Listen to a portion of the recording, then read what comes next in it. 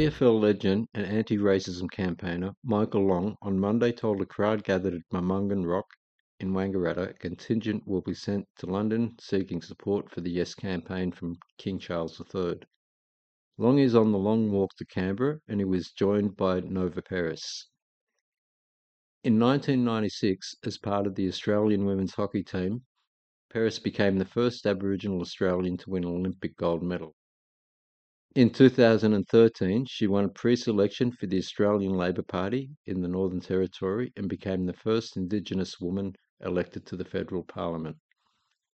Peris gave a powerful speech about why a voice to parliament enshrined in the Constitution is the next critical step for the nation. This is a recording of her speech.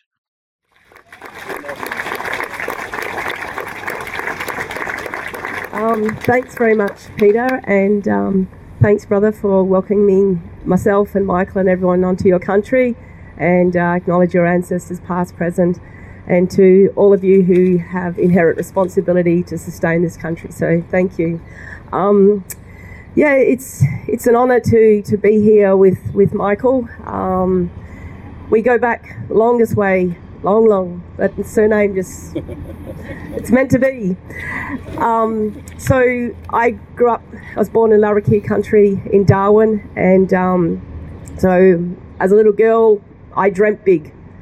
As a 9-year-old girl, there's a picture of me in the newspaper after I'd won 5 gold medals and broke 5 NT records, and it had, can Nova Peris bring home gold for Australia in the Territory?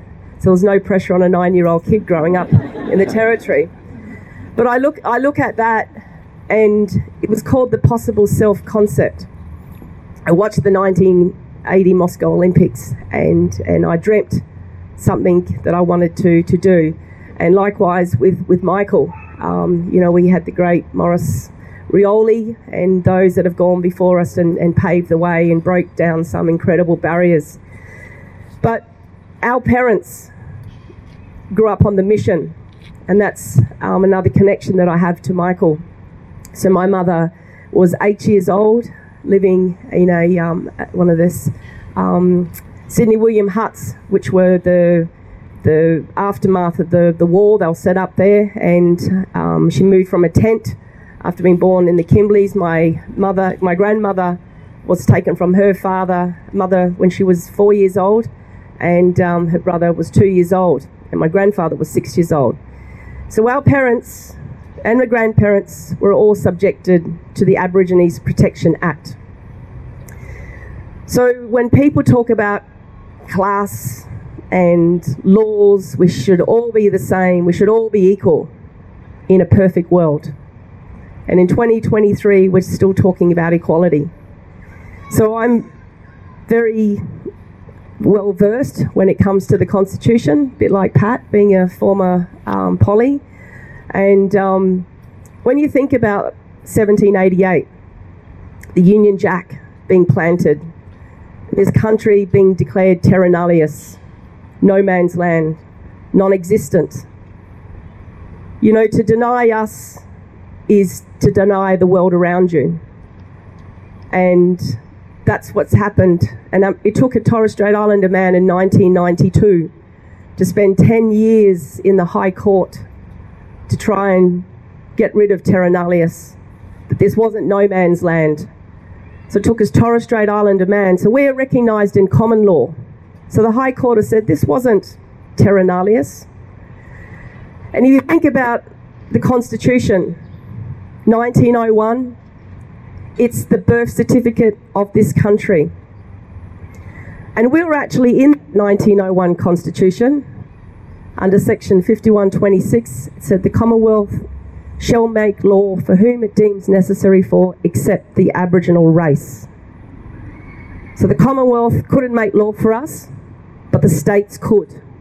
And we're all subjected to brutal. My grandfather had chains around his neck. That's not 100 years ago. This is in the lifetime. My grandfather sadly died in 19. He was so ashamed of how he was treated. So ashamed. And that's in our blood memory. And so when you think about the other time we were recognised, it says that the people of this continent, the states and the territories, shall be counted except the native Aborigines. So we were mentioned twice somehow in this founding document, but on the other hand it was terra nullius. So work that out. So then 67 comes around, and the stroke of a pen, this most successful referendum out of the 48, the most successful was the 67 referendum.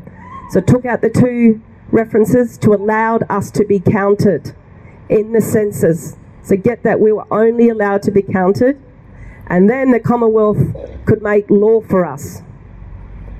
So when all these people are saying, the name says, we don't want race in the Constitution, it's already there. So, we were counted back then, and now we're asking to be seen and heard. 53 odd years going forward, half a century. And the Constitution, this founding document, the birth certificate of this country, doesn't have the firstborn on it. And 3 years ago, I did my DNA test. Lo and behold, it came back Aboriginal, Scottish. I knew that Scottish blood that came over in the late 1800s, Irish, and Filipino. So when the DNA, the white man's science, go onto the app, you click on Scottish, my heritage, takes me back to Scotland. You click on the Irish part of me. Guess what? It took me back to Ireland. Click on the Filipino part, it took me back to the Philippines. I clicked on the Aboriginal, and guess where it took me? Here, to this continent. We don't come from anywhere else. Our DNA is on this continent.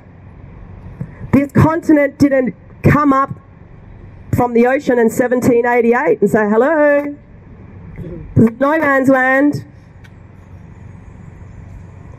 You know, sometimes people laugh about this, but I proudly represented Australia, all Australians, for 13 years, 52 countries.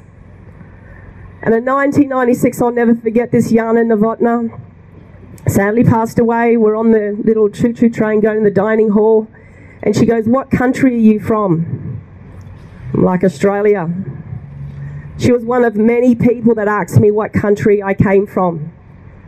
Because 1992, up until then, we were hidden from the rest of the world. It took a Torres Strait Islander man to knock out terra nullius, that this wasn't we have an existence here. To deny us is to deny everything around you. It means you don't see the world that you live in.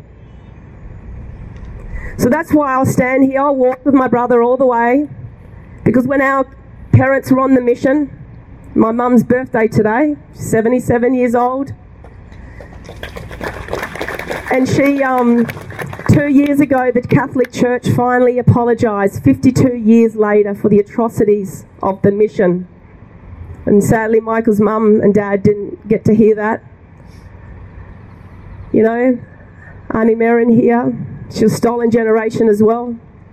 There's not one Aboriginal person on this continent who hasn't been affected from the atrocities of the past. And talking, and Pat and I saw each other in Canberra last week, and he was there. So that's section 51(26). The Commonwealth shall make law for whom it deems necessary for, is only used for us.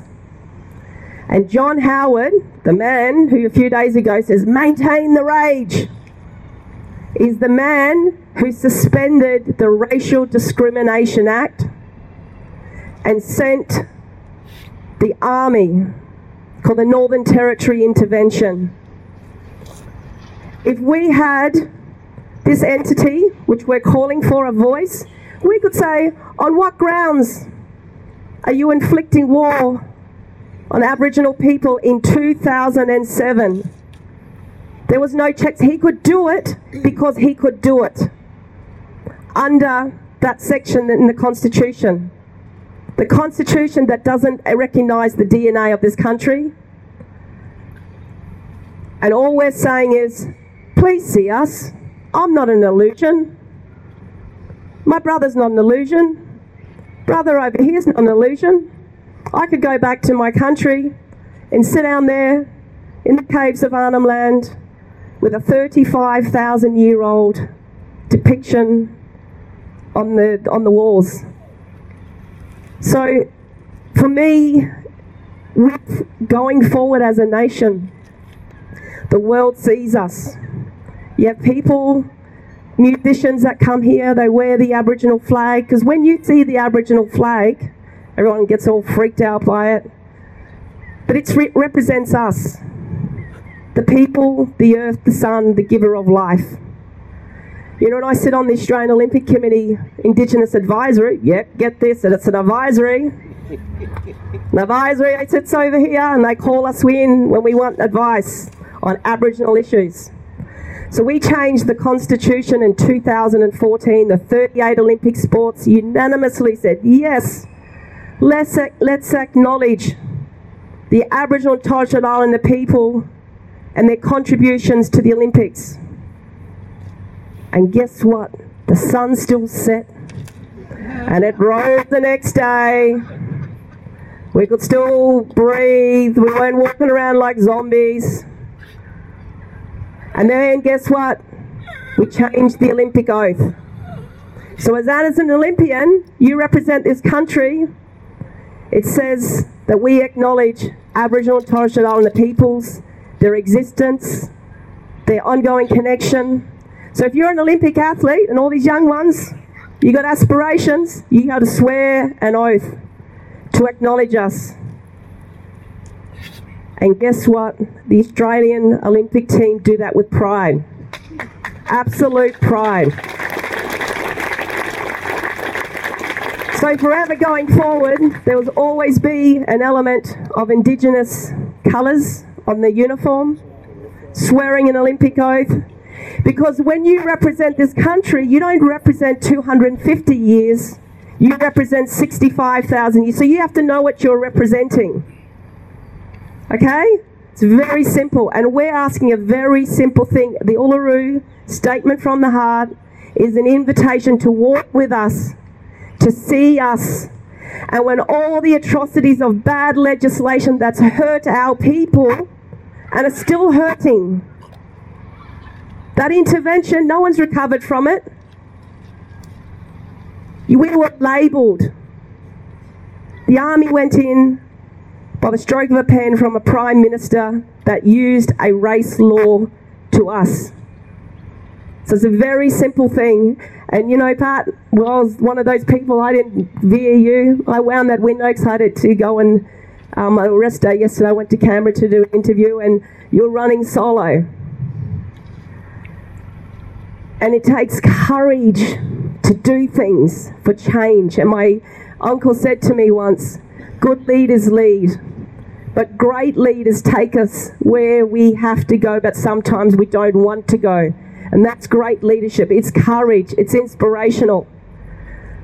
And that's why I'll always stand with Michael and anyone else who wants to join and be courageous to right a wrong and make it right. Because if we can't do that, we dwarf our children. We don't make them whole.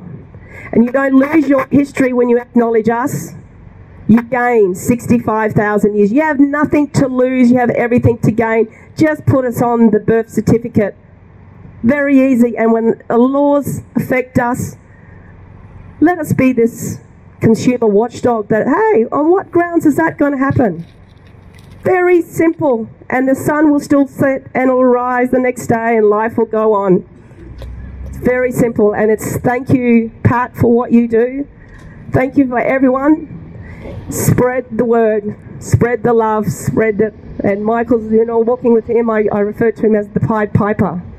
He's walking and this little trail. We're all peace. We're all peaceful. And this is what it's all about. And like Pat was saying, you know, we shouldn't have to flip it. This is the right thing to do. And all the people that's joined, they've just amplified the voices of the people who've never been allowed to be heard. So thank you for all coming today.